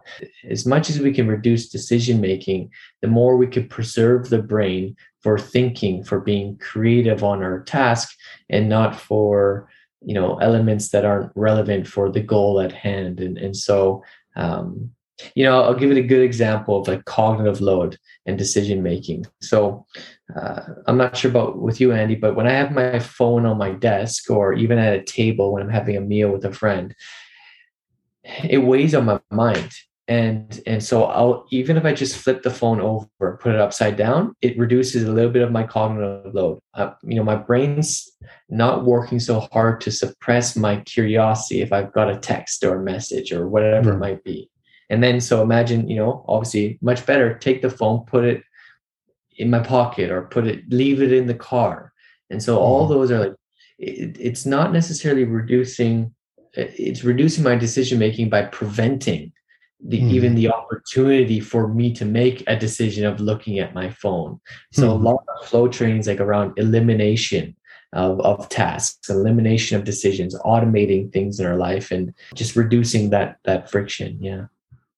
Yeah, I love that. And that is so important. And that's why I wanted to bring it up, because you gave some examples of what that day would look like with, knowing what you're going to eat, what you're going to wear type of thing. So that is emphasized through what you just said. So moving into the flow cycle now for the listeners to understand what it is and how it works.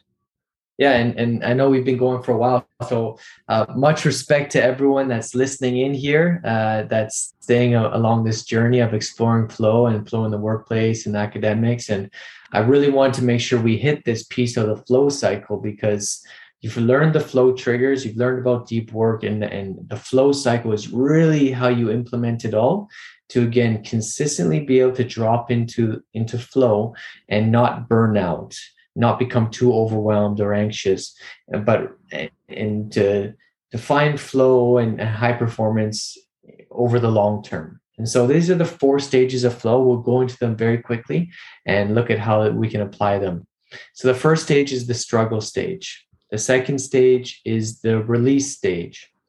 The third stage is the flow stage. And the fourth is the recovery stage. So what does this mean? What does this look like?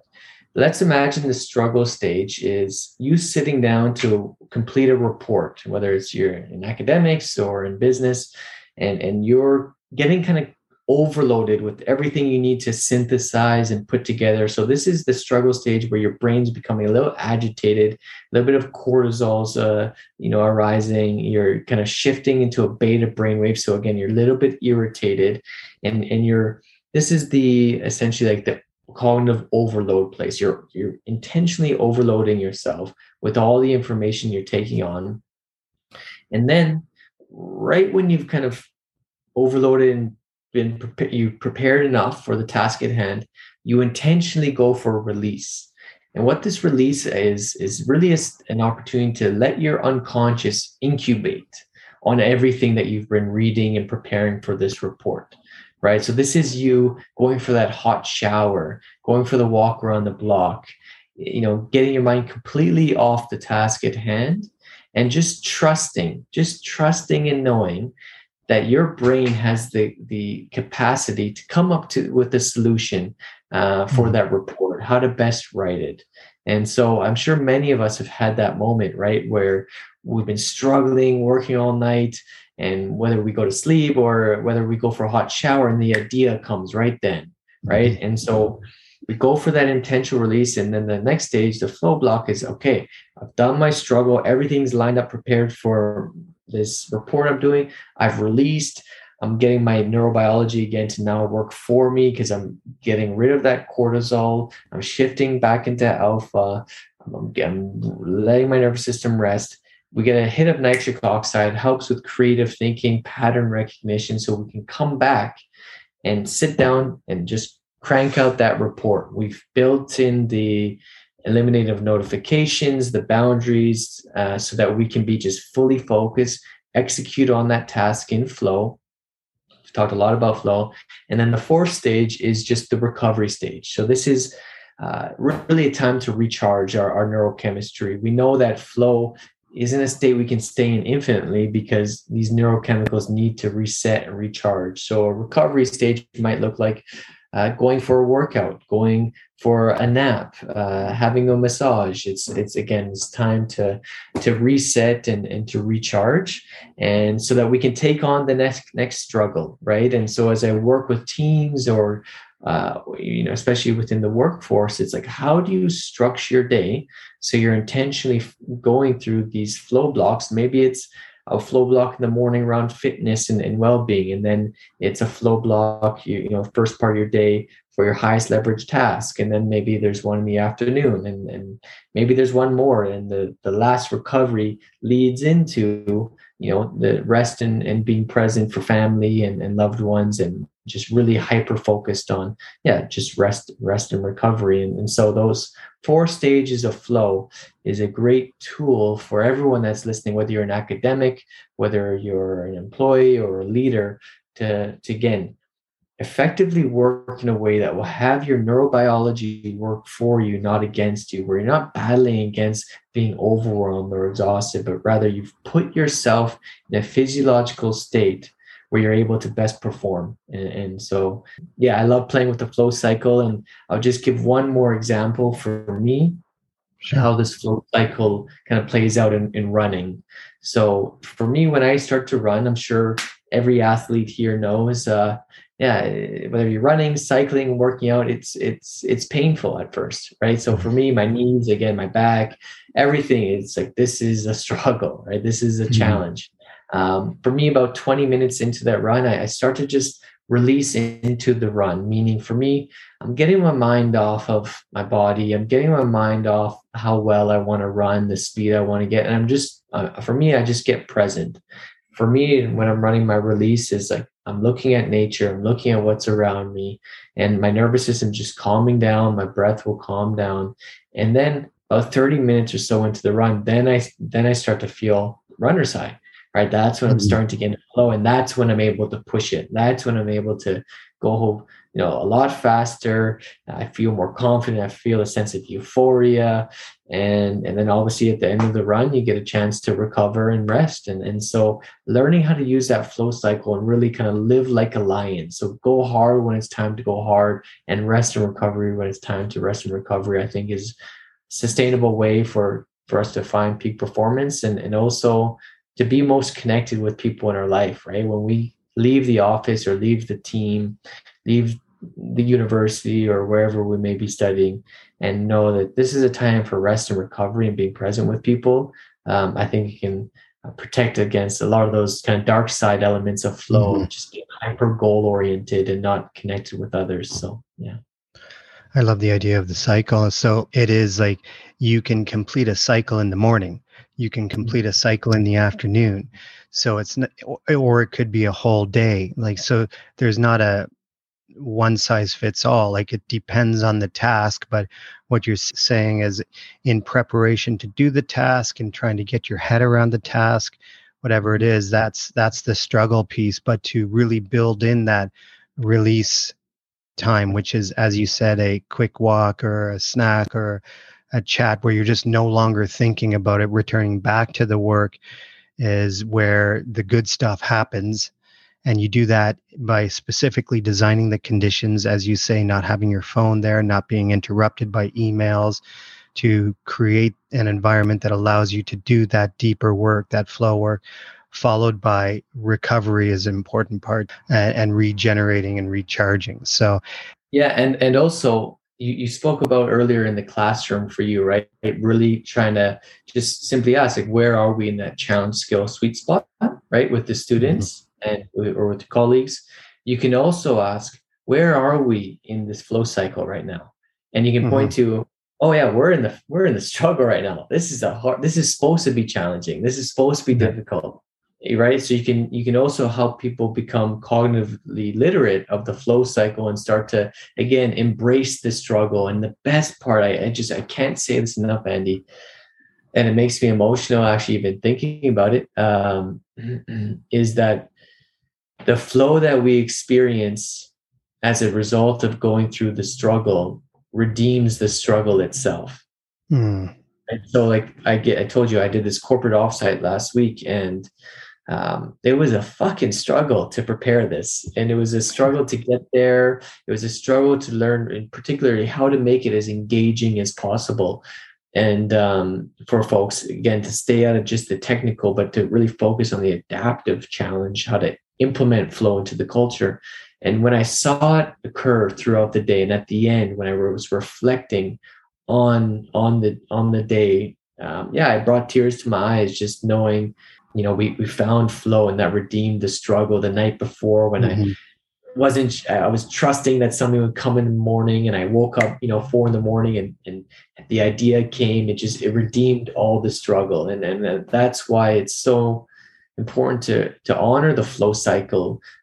Because if we don't honor the flow cycle, we give up on the struggle too soon, or we don't intentionally release, we're not going to be able to get into flow. We're going to get locked out of finding the reward for doing that struggle, right? For finding flow. And so I think it's really important to consciously implement that in our life. Is reflection a part of the recovery process to you? I was thinking about wanting to share. Csikszentmihalyi, again, the founder of flow theory, said that obviously action and reflection complement each other, and flow is very much so a state of taking action. Again, we talked at the beginning of today of falling into the river, taking action, being swept up. But he said that the path to a good life is by over-indexing more on reflection. Right. So the guy that created a theory on taking action and the importance of and how to do it effectively articulated that the path to a good life, to sustainable flow, and most important in my view, is to find flow when things are leading to a good life. We have to over-index more and more on reflection. So absolutely, you can build that reflection into the recovery block. Yeah. Yeah, that's awesome. So I want to segue into the end of the show, and you just having a chance to share your upcoming workshop, which I wish I could be at. I will be at one of them one day. I promise you that. But you have an event called the Vancouver Flow Festival that's being held next Friday through next Sunday. So Friday, July 15th through Sunday, July 17th. And that's being held obviously in Vancouver. But yeah, just talk to the listeners about what it is you intend on delivering through that experience, in case they are curious one day to, I'm sure you're going to replicate this festival, learn from it, and repeat it. So anybody listening could potentially attend one of your trainings one day. Absolutely. Thanks, Andy. So the Vancouver Flow Festival is the inaugural event of a new project called A Tribe Called Flow. So A Tribe Called Flow is essentially this recognition that we are all seeking flow in our lives, whether it's in academics, in the workplace, in sport. And so again, coming back to recognizing that when we're in a flow state, we are the most united. We feel at one with other people. I want A Tribe Called Flow and to be an opportunity to create spaces and experiences where people are recognizing the shared goal that we all have of finding flow. And so Tribe Called Flow is going to be putting on these micro events. I'm going to share with you now. I'm going to be doing these all around the world through different WeWorks, giving these presentations on kind of finding flow in the workplace at different WeWorks around the world. So on the Friday night, we're going to be at WeWork at 5th and Main in Vancouver. And I have a speaker series of a number of entrepreneurs, amazing panel of entrepreneurs, including one of my old colleagues, Dr. Chris Bertram, head of Canada Snowboard Performance and Exos, a flow coach as well, and a number of entrepreneurs sharing their personal stories of how they've come to find flow in their careers, and really exploring this concept of how do we create organizations that help all people flourish, kind of really building on that theme we spoke about earlier about breaking down bureaucracies and creating what we might call like a humanocracy. So we have a speaker series, and then we're going to have a community dinner. So going to a nice fun restaurant. So time to, again, deeply connect and with others. This Saturday, we're going up to Squamish, about 40 minutes outside from Vancouver. And we're going to be right on Squamish River, surrounded by mountains and forests, untouched kind of secret location where we're going to have a hot wood-burning sauna right on the river's edge. And we're going to have ice baths where the river water is getting pumped into the ice baths. And we're going to do a bunch of hot and cold therapy. Essentially, it's a day of really deep rest and recovery. We're going to be integrating a little bit of fitness and yoga, and definitely doing some breath work as well, to really, again, just the whole kind of concept is around connection for folks in the workforce, but also how to optimize your weekend so that, you're fully rested and recovered for the week ahead. And then the Sunday, this is a day where we're going to do an optional run here in Vancouver around the Vancouver seawall, followed by a beach cleanup and a group meditation. Again, the whole concept here about being a tribe called Flow, a tribe of flow, is giving back, right? It's connecting and recognizing, what are our shared goals. And I think we all want to protect nature and protect and honor our environment. And to do that together, I think is just, again, a great way to build community. And so we're just starting off. Again, this is my inaugural event for a tribe called Flow. Talk about being in the struggle stage and taking a risk and putting yourself out there. I've been in that for the last few weeks and learning a lot, challenged a lot, staying out of the negative thoughts and concerns about how things will unfold. And I'm going to watch a Field of Dreams tonight and just believe that if we build it, they will come. And so that, so that's the tribe called Flow. And that's the first event here that we have coming up. Oh, that's awesome. I'm going to share just the last question for you, and then where people can find you on social media. And the event sounds amazing. So I'll definitely attend one day. And us living abroad, I know I'll meet you one day in person, maybe someplace in Europe or wherever it is. But my wife and I would love to attend one of those events for sure. And the last question I have for you is, I want to share my favorite quote, and I'll send a picture of it. And it's so important to us that we put it on a big chalkboard wall in our house, right inside the entrance of the door. And it's a beautiful quote by Dr. Jim Loehr, who is a performance psychologist who's worked with 17 world number ones in their sport. Fascinating person. He's written a best-selling book called Leading with Character, The Power of Story. But his quote, he was on Tim Ferriss. He was on my podcast a couple of years ago, and I got him to talk about this quote, but he shared this quote on Tim Ferriss's podcast as well. And what he says is, the power broker in your life is the voice that no one hears. How well you revisit the tone and content of your private voice is what determines the quality of your life. It is the master storyteller, and the stories we tell ourselves create our reality. So when you think of your journey and all the shit you went through and the things you experienced and the evolution and trajectory of your life, where you're going, and your continued dedication to building the best person possible within yourself to be able to do that work down the road that you envision. How does that quote resonate with you, and what's some last insight you want to share with the listeners? Yeah, it's a beautiful quote. It makes me emotional. I remember, Andy, in one of our first coaching sessions, you sharing that quote with me, and how much it hit me at that point, and just how much I knew I was working with someone with a great intentionality, and like how intimate our work would be, because that's what that quote does for me. It really brings me to like the depth of my being, really to the depth of who I am, and it connects me to really like the child within me in many regards. And it's very fascinating. And I work with high powered CEOs and executives or whatnot, and they like this concept of like, how do I play at work, right? How do I allow this kind of inner child, so to speak, to say, yeah, this is fun, I want to keep doing this, or yeah, guys, this is kind of boring, like I'm not going to be participating in this doesn't excite me. And so, for me, even with talking about a tribe called Flow, that inner voice is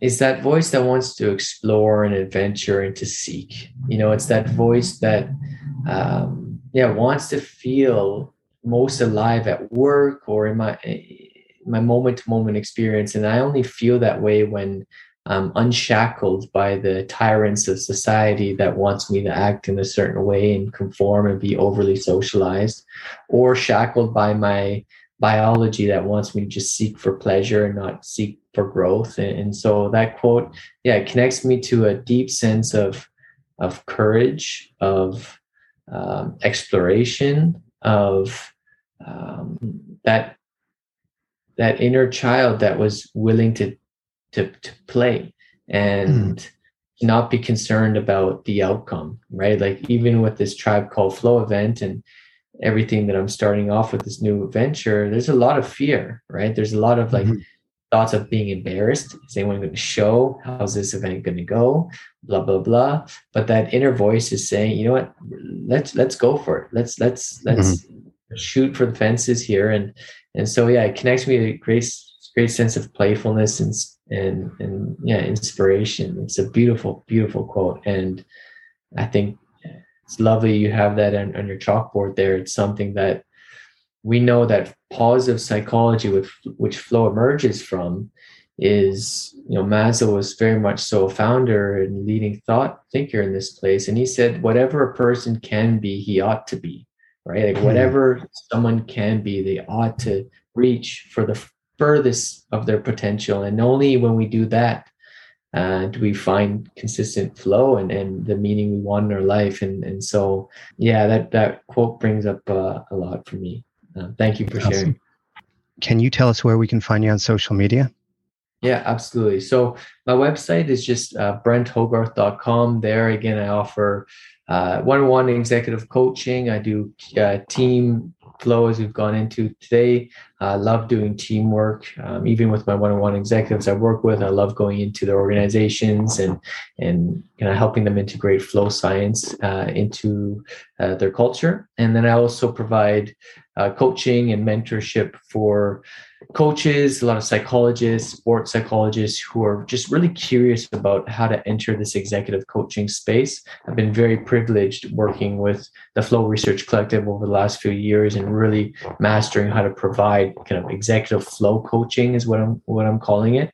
And so I love kind of mentoring others who are, they're skilled, they're as counselors or therapists, and they're curious to understand the corporate landscape and how to kind of break into that and build a practice there. And so, yeah, just brenthogarth.com. You can follow me on Instagram as well. I'm a little disorganized there, but just Brent, period T for Thomas, period Hogarth. You'll find me there. More and more I'm getting engaged on LinkedIn. And so please hit me up on LinkedIn. And my email is just Brent Hogarth, Hogarth, Brent Hogarth @gmail.com. And yeah, if you have any questions, curiosities around flow, if I can be of any help, please feel free. If you just want to drop a note and let me know what you thought of the podcast, would love to hear from you. So you'll find me on Twitter too. So I'm all over the place. Yeah. Okay, great. I'll put all that in the show notes. So again, I really appreciate our time together and my thinking, like I don't really set out with any intention in my podcast in terms of length. This is a longer form conversation. And I really feel like I always say, like, those that find value in it, if they're going for a run and they're like, that's a great conversation, then they have to go to work. They can pick it up where they left off. So whether they listen to this in 3 bite-sized chunks or they listen to it in one full go, I know people are going to find tremendous value in the conversation. And, our work together has meant a lot. And we first worked virtually when I was in Saudi Arabia and you were in Canada, and now I'm in Canada, but on the other side of the country, and we're still connecting. And I think your work is amazing and your story is amazing. And I look forward to seeing where your journey continues to take you, Brent.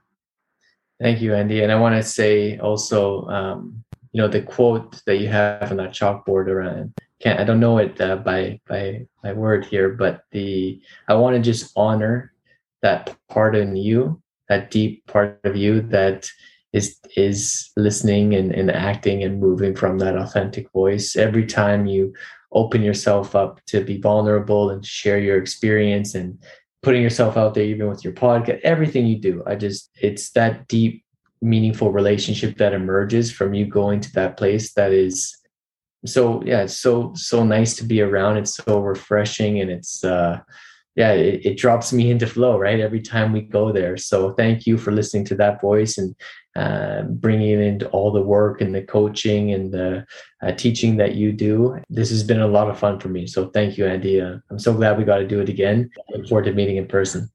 Yeah, me too. I'm going to close off the show and we'll just say our goodbyes. So everybody, thank you very much for listening to this episode with Dr. Brent Hogarth. And I hope you come back to listen to future episodes.